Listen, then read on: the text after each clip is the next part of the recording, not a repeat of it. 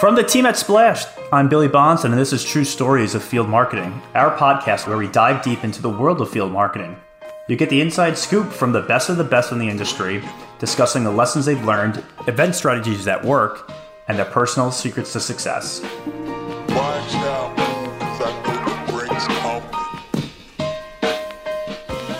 On this episode of True Stories of Field Marketing, we sit down with Caitlin Tucker, Senior Director of Experience Marketing at Quantum Metric.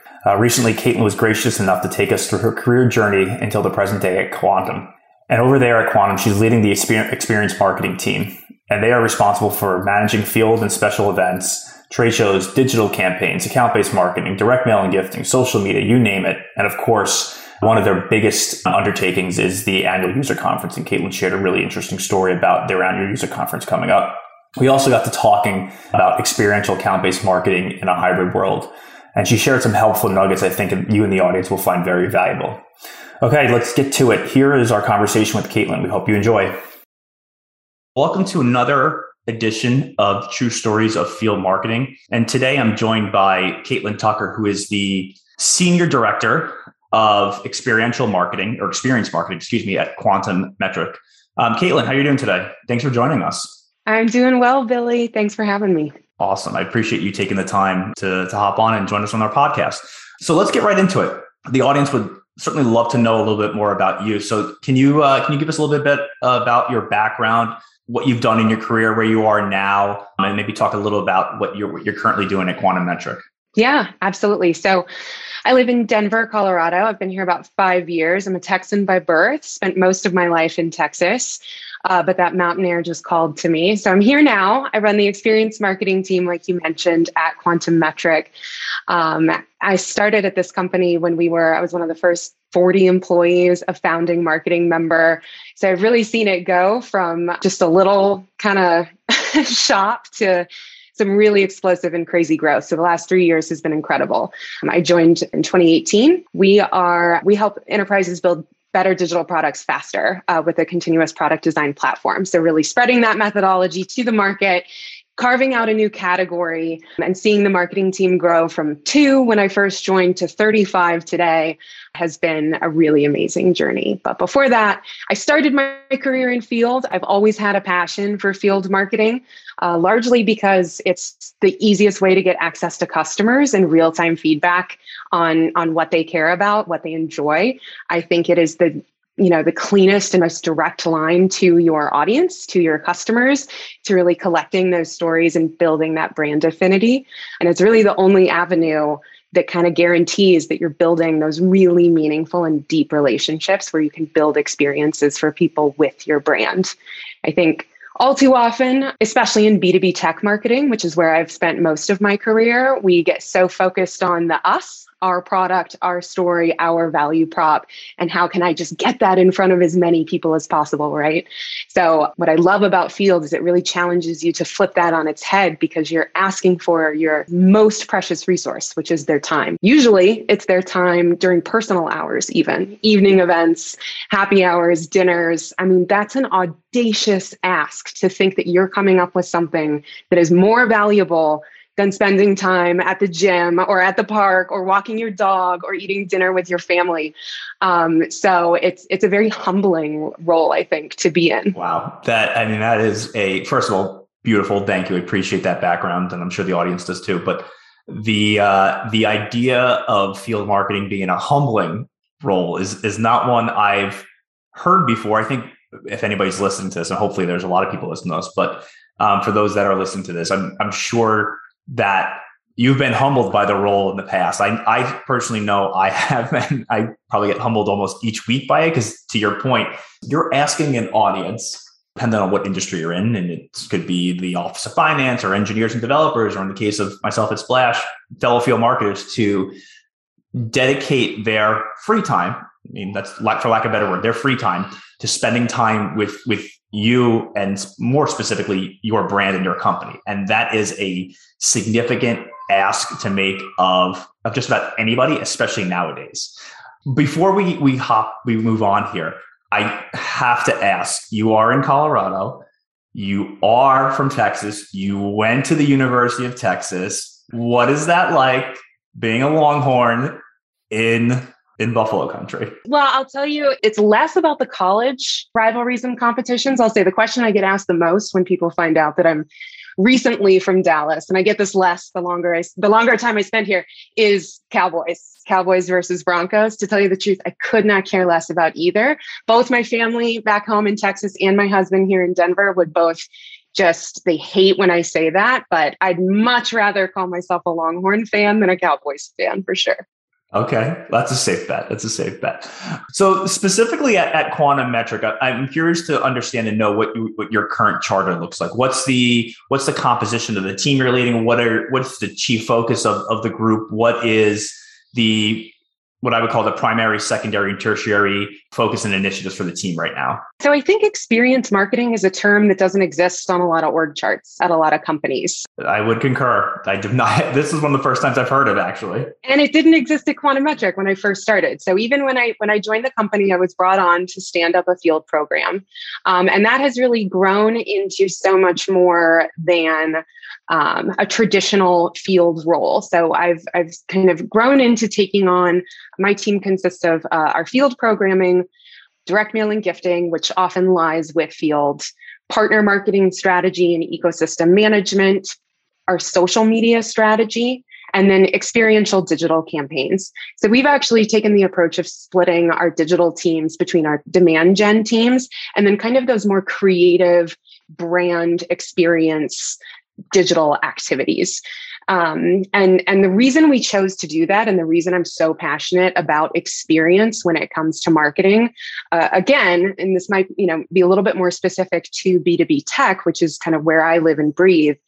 A buyer, you can have the best product out there on the market, but at the end of the day, in addition to purchasing that product, the buyer is purchasing a multi-year relationship with your organization, right? All the support that goes behind that, all that onboarding, all of the, do I trust that when I have an issue, someone's going to answer my ticket in a timely manner?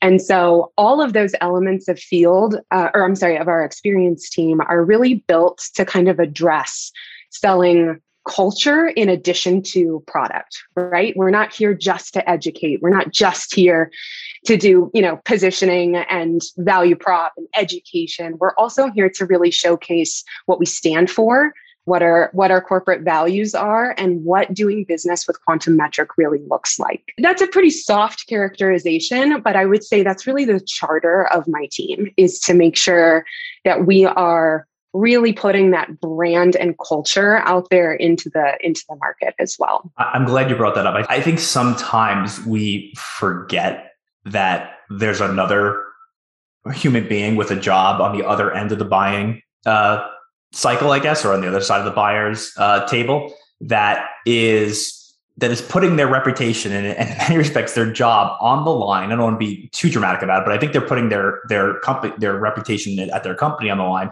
when they make a purchasing decision from a technology perspective, especially when they're making a purchasing decision from a technology perspective that has, a 6 or 7 figure price tag behind it a year.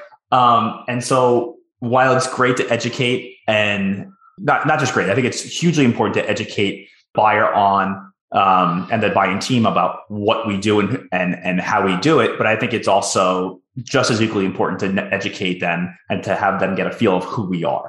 Because at the end of the day, especially as you start swimming upstream and start selling deals that are of significant size and value that have long-term implications, you're value selling, yes, but you're also relationship selling just as much.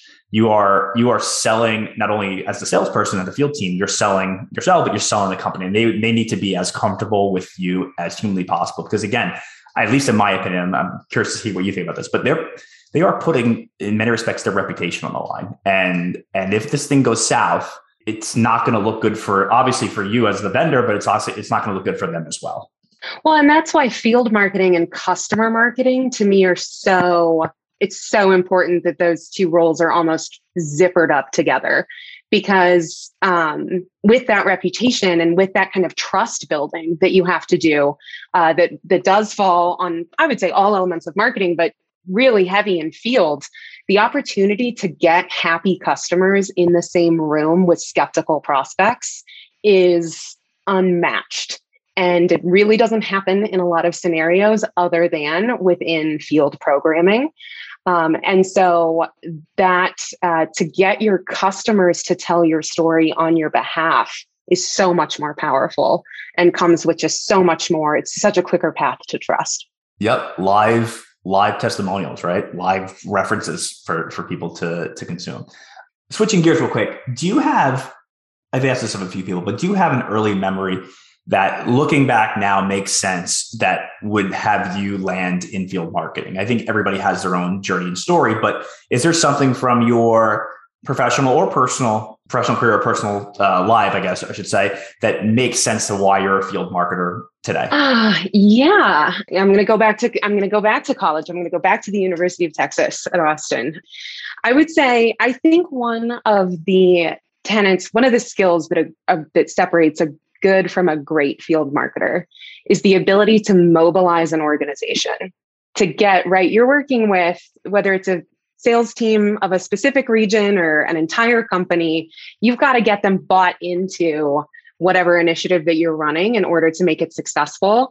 And I first learned that I was a really excellent hype woman and could get people all moving in the same direction when I served as the recruitment chair for my sorority.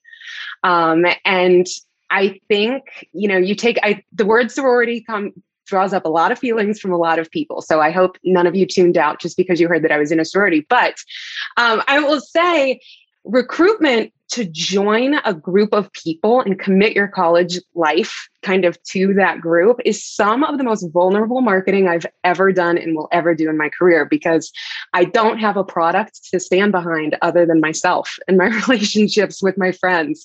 So I think we could all pay a little more respect to sorority recruitment. That's great. I'm sure there's plenty of stories that we'll share for another time. As a team lead, I'm curious to know and understand, what does a day in the life of a leader like yourself look like? Or I should say like yourself, but also like a field marketing leader as well. What does a day in the life look like? It's a lot of meetings, because this role cannot succeed without constant communication with your sales team. So I would say I am constantly looking for opportunities and forums to solicit feedback and to tap into the brains of our field sales teams and what they're seeing. They're the closest to the customer. They're getting information from all sorts of different, ways that they're in contact. And if you're not keeping a very, very intentional direct line into that team, you're missing out. And if, using data alone, I would say even, and neglecting sentiment and emotion and feeling, and then vice versa as well. It's got to be a good blend of that. So I spend a lot of my day meeting with sales leaders and field teams to make sure that we are completely in the know and in lockstep on how we're targeting accounts and how we're activating them in the field. Any tips and tricks or communication methods that you think work best when communicating to sales? If you don't feel like they're sick of you, then you're not doing enough. Redundancy, repetitiveness to the point where you want to blow your brains out, I think makes a huge difference. I think a lot of people stop short of, you got to hear a message. We understand it as marketers for the market, but we need to remember our sales teams are the same. They need to hear it 11 times before it really sinks in, and before it's elevated to the top of their priority list when they've got all those. That's so funny you said that, because we had a sales kickoff in my last company. What was it? Just so right before COVID, and they had, as part of the SKO sessions, they were talking about a message does not get delivered, or I shouldn't say delivered, does not get grasped until it's delivered at least 7 times. So you said 11, I heard 7. It's probably even more than 11, but I can swear up and down to that. I'm sure you have 1,000 examples of this too, but there's times, and I love the sales teams I work with. I think they do what I can't do, but I'm giving a but here, but there's times where I know I've said something, and I know I've said something at least 2 or 3 times, and they ask me for something that it's like the most basic information. You're like pulling your hair out, but then you have to put yourselves into their shoes. Like, this is just another thing on their plate. So the 7, 11, whatever the number is, 25, 35 times that you have to remind somebody, I think is is not because they're not listening or they don't care. They just have so much on their plate. And I think it's important to reinforce messaging. You can't just tell somebody something one time and expect them to grasp the nuances of it. I think it requires a continuous conversation, continuous enablement, continuous engagement to ensure that they are grasping the finer points of a program, an event, a campaign, whatever it may be. This is a great seg to the next point I wanted to bring up, or next question I had for you. But I already know what one of the skills or talents is. I think we can all agree is communication. But in your opinion, what are some of the critical skills or talents that are essential to being successful in field marketing? I would pair empathy and emotional intelligence up at the top. A deep understanding of what motivates your buyer. I mean, like we addressed kind of at the top of the session, you're asking for their most valuable resource, more than budgets, more than, time, especially during those personal hours. You really have to understand what motivates them, what they're willing, what's more valuable to them than that walk with the dog or dinner with kids, if you're going to make that ask. And I think that there's a little bit of psychology that kind of goes into it, and you need that understanding of good field marketers are usually great interpersonal relationship holders and kind of get that feedback from people in their lives. Yep. Those are two awesome answers. I'm going to actually steal that and pretend we didn't talk about that, but I love those answers. Empathy and emotional intelligence is critical. So switching gears real quick, we call this podcast True Stories of Field Marketing. So we have this little running segment that we do. It's called True Story Time. And today's topic, I'd love to learn about something that did not go the way you planned it. So I personally subscribe to the theory, and I know this is cliche, so forgive me, but I think we learn more from our failures and our successes. And I certainly want to, and we're going to come back to your successes later on, but for this specific purpose and exercise, do you have a campaign, an event, a program, however you want to frame it, that comes to mind that you knew almost immediately after launch that this probably is not going to work? Probably not going to work. Well, this was one I did not know immediately wasn't going to work, but taught me a really valuable lesson. We have, I would say, a very playful brand voice here at Quantum, especially within the experience team. We like to, I think, with COVID and the transition to virtual, we really challenged ourselves that creativity was going to be what cut through the noise, and appealing to people's sense of humor and being a little bit more playful kind of with the experiences that we delivered to market. So we took an opportunity to bring in celebrity chef Rick Bayless. We hosted a virtual event where he was coming on to, via Zoom, teach a margarita making and guacamole making class. It was excellent. We were so excited about the idea. We put a ton of budget into it. But then our marketing of the event, because it was going to be more fun, it was, there was going to be alcohol involved. We wanted to make it feel like a party, like a little bit of escapism. So our campaign messaging around the event was very centered around rock out with your guac out. We're ready to have a good time with you. We sent an email that had a GIF of Wayne Brady dancing with one of his TV contestants in like an avocado costume. And we got some feedback from some of because we pretty exclusively sell within enterprises, which can sometimes have, if you're selling to like retail banks or maybe some verticals or organizations that are a little more buttoned up, like things a little bit more polished or professional, mature. We did get some feedback from some customers that they felt that was a little lowbrow. And so it was an important lesson to learn that just because we're trying to have fun does not always need to come with kind of lowering your standards or the bar on professionalism, I suppose. So that was an important lesson and failure that we learned. I had actually something on the inverse, on the flip side of that. Not about 2.5 years ago, we did a user group event at my last company, and we had just gone public. And my bright idea, and I should have known better at the time. At the time I didn't, but I should have known better even then. My bright idea was like, okay, let's host our user group event it's like a series of roadshows we're doing. Let's host our user group event at the New York Stock Exchange. It's a really cool venue, at least in my opinion. It's a really cool venue, objectively. And if you disagree, I'm sorry, you're wrong. But it's a cool venue. It's got a lot of prestige. But it is, admittedly, it's a little stuffy. And the audience that we market to is developers and engineers. And it was just not a fit from a venue standpoint. It was a square peg in a round hole. It may have made sense for a more senior audience, but for a user group or a user day event, it just was not the right fit. So we had to go back and forth with the stock exchange about dress codes, because they have a pretty defined and strict dress code. I mean, this is a group of people that come to work in hoodies and jeans.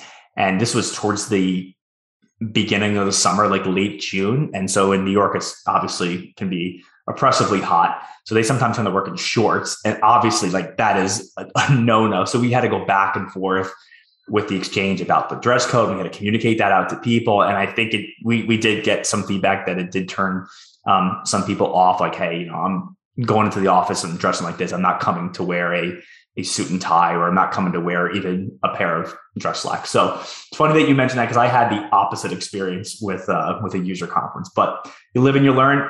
Both of those map back to what we were talking about earlier, a lack of understanding of our audience. Absolutely.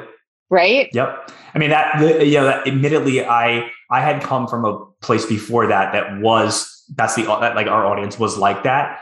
And I just was probably more of like a horse with the blinders on. I was just going because I knew that worked for me one time, and it was not going to work again. It was just not the right fit. And then we never did anything else there ever again. But to your point, just lack of understanding of the audience. And yeah, I mean, the event was fine. It went well. But I think we had some drop off, and we had some people that were like, that's not the brand that we know and love. It's kind of like a little bit of a mess. So I think that's actually a commonplace for a miss, especially with field events, is letting momentum and we're already so far down the path, override your gut telling you when it's time to make a pivot. Trying to stay true to an original plan as opposed to kind of adapting as you learn new information, for sure. Yep. It was a pretty significant learning experience. All right. So I wanted to dive in and talk a little about your team, your role specifically, but I want to kind of up-level it a little bit and talk a little bit more about, I think, experiential marketing. Specifically, I wanted to talk about, I might be coining a term here, so forgive me. And if this becomes a buzzword, definitely forgive me, but I love it. Experiential account-based marketing in a hybrid world. A little too buzzy, but we'll keep it going.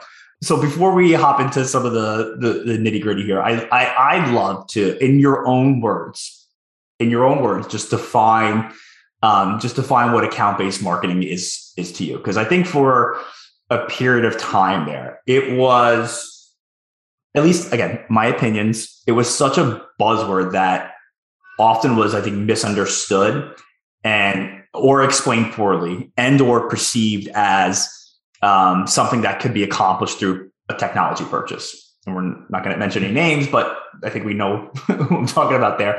So to you, what is account-based marketing, and what does a successful account-based marketing strategy look like from your perspective, from an experiential perspective?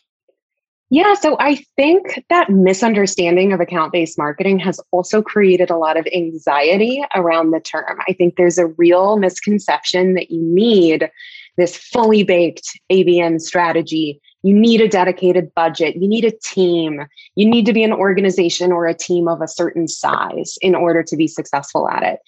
But I really think we're all overthinking it. I think that field marketers have been doing account-based marketing forever. And so for anyone listening, stop stressing yourself out over account-based marketing. To me, it really means sales and marketing coming to the table together, agreeing on what does a good account look like for us? What are our most valuable targets that we can go together, that we have the resources and come up with a strategy to break into that account? And then what are all of the different pathways that we can use to bring all of those, all of the marketing initiatives and activities together to make sure that we're solving the specific challenges that we know exist within that organization. So for me on the experience team, that can look kind of a lot. I mean, it really means there's no one person. If you have an ABM manager on your team today and are thinking that that person is alone solving for ABM, I think that's a huge mistake. It calls back to a proverb that I'm sure everyone has heard. If you want to go fast, go alone. But if you want to go far, go together. So I think ABM most specifically makes sense when you're selling at that enterprise level, right? When you know that you've got the longest deal cycles, you need to get in touch with the most people, you need multifunctional buy-in, cross-team support for the purchase before it's ever going to get approved. And so that from an experience point of view can look like, information like, what events are their executives speaking at? Where do they show up in the market? And how can I put myself directly into that pathway so that I'm creating the least amount of friction in their experience to get, to those decision makers? Can we choose our conference strategy based on running those pre-event lists through intent matching AI software or, some of those ABM tools and platforms that exist for you today? From a partner perspective and our partner marketing strategy, how can I leverage my ecosystem? Who's already in the account that I'm friendly with that can help to broker that introduction or at least give me the intel on which contacts I need to be focusing on or how they're thinking about our competition or about our space? How can I show that we're a culture fit? Again, how can I show that I understand their business? Do they have any community or charitable initiatives that they're focused on that I can make sure that my marketing, maybe my event supports and is a fundraiser for that organization? There's just a lot of creative ways that I think field and experience teams can really map into that ABM strategy. Yeah, and that takes me to my next question. In this, I guess I would define it as our digital first world that we currently occupy. And I know your team, prior to hitting the record button, we talked a little about how your team has been going back to do some in-person events. And so have we. But I'm curious to understand how your team has adapted to this digital first world with respect to experiential account-based marketing. Yeah, so we've had a lot of fun with it. I'll tell you the truth. I'm in the fortunate position to be working, at a startup, which has that really traditional startup mentality where very nimble, very little red tape, really easy to pivot and adjust to what's going on within the market. So I would say that I'm very proud to say that we were a leader in transitioning to virtual delivery of experiential events, of our gifting strategy, of ways to reach those buyers. So we were already built to support virtual because over 80% of our workforce was remote before COVID. Quantum has always believed in hiring the best talent no matter where they live and not letting geography become a barrier to any sort of success that we see as an organization. I think the benefits of virtual that we saw are lower cost and higher reach, right? Higher quantity. The challenge is quality and engagement. And we saw that traditional virtual channels, kind of the ways that organizations were already prepared to reach people virtually, was going to become very crowded very quick, right? The webinar has become a thing of the past. Email has become more and more challenging the further that we get here into COVID, and people have started tuning out those channels. So you really had to look for these unique and creative ways to be able to reach folks in their home in an already very stressful situation. So I think where we really saw success was being able to acknowledge early on, we know that your situation isn't the same, so we're not going to try to sell to you the same. And we came up with some really exciting and I think creative campaigns and event experiences to be able to bring that to life. Now you know what my next question has to be. My next question has to be, spill the beans. What are some of the more unique programs or campaigns that your team has championed the past 20 months? You don't have to, give out any trade secrets or share the recipe, but just curious to understand, what are some of those programs? Yeah. So I think, to the point of acknowledging that they're in their home right? And almost leaning into that and celebrating it instead of making it a, doesn't it suck that we're all, trying to work from our dining room table when you haven't left the same room for the last, 7 weeks. So we really tried to lean into that and provide experiences that complemented the in-home or work from home experience. So we got Halloween coming up, right? Last Halloween season, we hosted an event. I mentioned we're a continuous product design platform. And so we hosted these events called Pan Go. We brought in a pancake artist and hosted these virtual events called Pan Go, the art of continuous product design. And we invited our top prospects, asked them to bring their children to this event. We had no thought leadership aside from a very short blurb up at the front about we're Quantum Metric. Here's why we're here. Here's why we're so happy that you're here.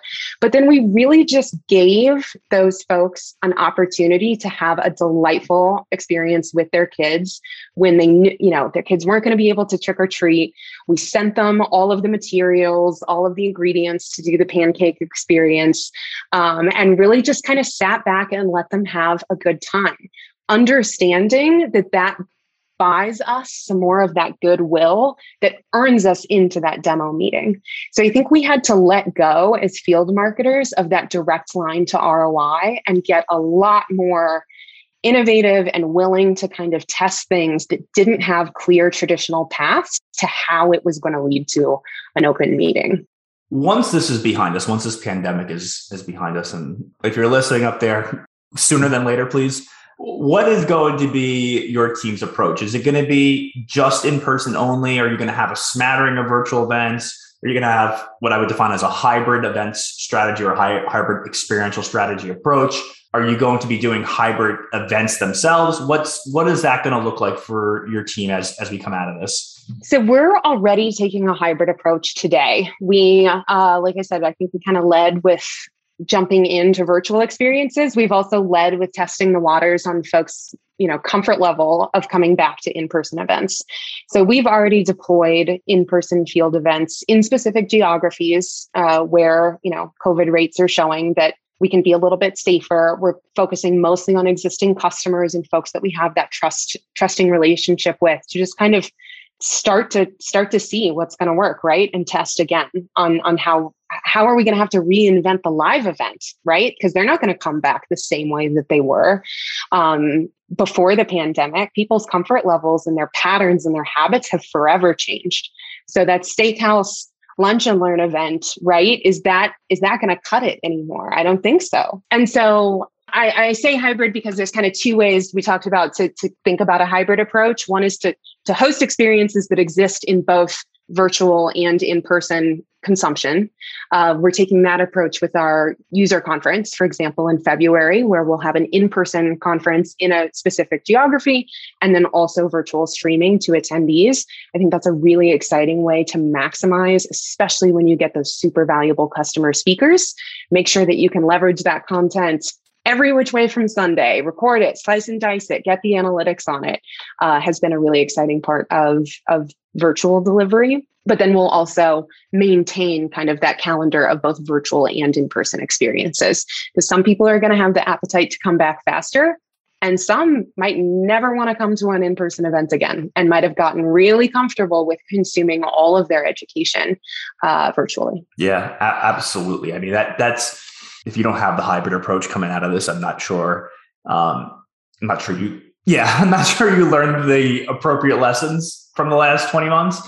But I do think there's going to be a clamoring for in-person experiences and events once this is all over. But I do think there is definitely going to be a segment of people that are absolutely comfortable being at home and or they're uncomfortable being in large groups of people moving forward, and or they've moved or now work remotely so far away from a centralized city or location that it would make very little sense for them to trek into, a large metro like San Francisco or New York or Austin or Denver or whatever to come to a field event. So it's the hybrid approach, I think, is definitely here to stay, but it'll be very interesting to see how that kind of evolves once this the pandemic is over and people start coming back and we start doing things, quote unquote normal again. Wanted to flip the coin on the first true story time question. So you gave me something that wasn't as great. But I'd love to know, and I think the audience would love to know, what's been, it could be from COVID times, it can be prior to COVID times, but what's been one event or program or campaign that you've been just so proud of, whether it's you were running it or somebody on your team ran it? I am the most proud of the way we pivoted our user conference, Quantum Leap, which we hosted in February this year.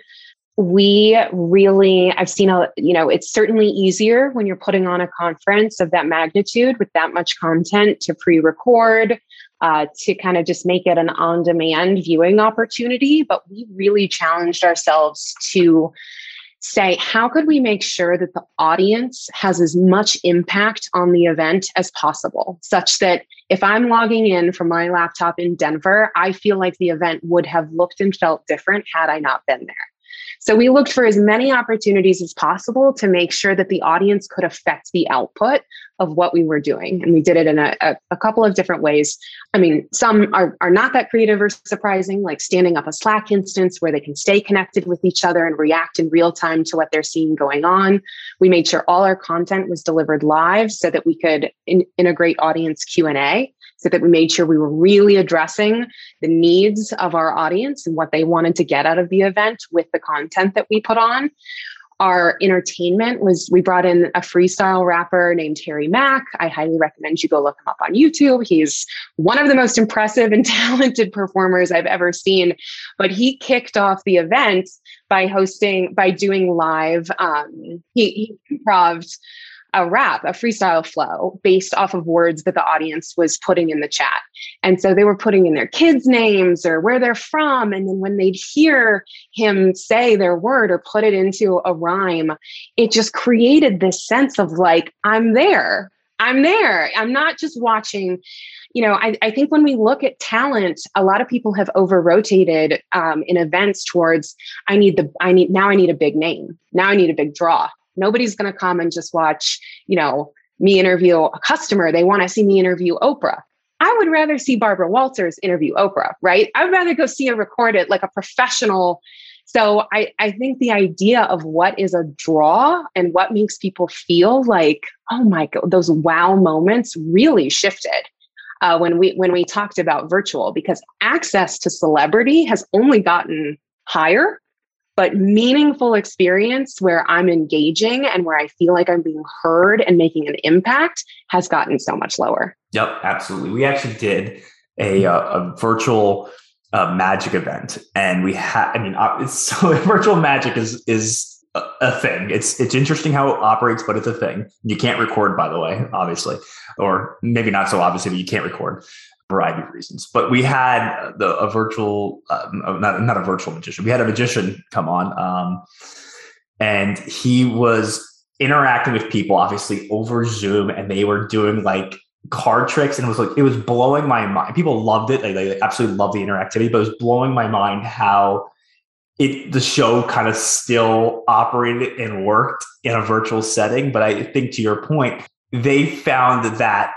Probably a magician they may have heard of, but not like David Blaine or anybody like that nature. They may have heard of, left them with such an indelible impression that they were talking about. We got a bunch of emails the next day from customers and prospects who were like, that was really, I've done the wine tasting, I've done the chef thing, I've done this, that, but I've not seen a virtual magic event so far. And it was really, really interesting and fun how you guys did it. Well, it's one of those things, the similarity there is, I think buyers are wise to the fact that you're going to give out the recording later, right? I don't actually need to register for that event to get access to the content that you're putting out. So by creating those experiences that are much more interesting had you been there live than watching the playback, that's the key to really getting that live attention. Want to be cognizant of your time, and we're gonna wrap up here. But before we wrap up, we do like a rapid fire inside the Actors Studio, James Lipton type of thing before we close each show. So I have about 2 or 3 questions left. Succinct responses, 1 word, 1 sentence, but don't feel you need to give us a soliloquy here. So very quickly, what is the hardest part about what you do every day? Rising customer expectations, and they never go down. What is your most favorite part about what you do every day? Access to customers and the relationships that you get to build with them. If you could send a Slack or text message to every field marketer or experiential marketer in the world today, what would it say? You are not a party planner and shouldn't settle for that perception. Ooh, I love that. I'm going to underscore that, bold it, make the font size bigger on that one. I love that. Well, Caitlin, it's been great talking to you. Where can people follow you online? I don't know if you're like active on social or not, or I don't know if you do that or not, but if you do, where can people follow you online? LinkedIn, Instagram, Twitter? I don't know. Connect with me on LinkedIn for sure. It's Caitlin Tucker. My handle is Tucker Caitlin though, actually. And then on Instagram at Ktuck, CAITUCK. All right. Perfect. All right. Caitlin, thank you so much for your time. We appreciate you taking the time to chat with us here on True Stories of Field Marketing. Until next time, audience, thank you for listening. Bye-bye. True Stories of Field Marketing is a production of Splash, an event marketing platform that makes your events measurable, on-brand, beautiful, and easier than ever. You can enjoy True Stories of Field Marketing wherever you listen to podcasts. If you like this episode, please share it with a friend, leave a review on Apple Podcasts, or follow us wherever you listen to podcasts. I am Billy Bonson. We'll see you next time.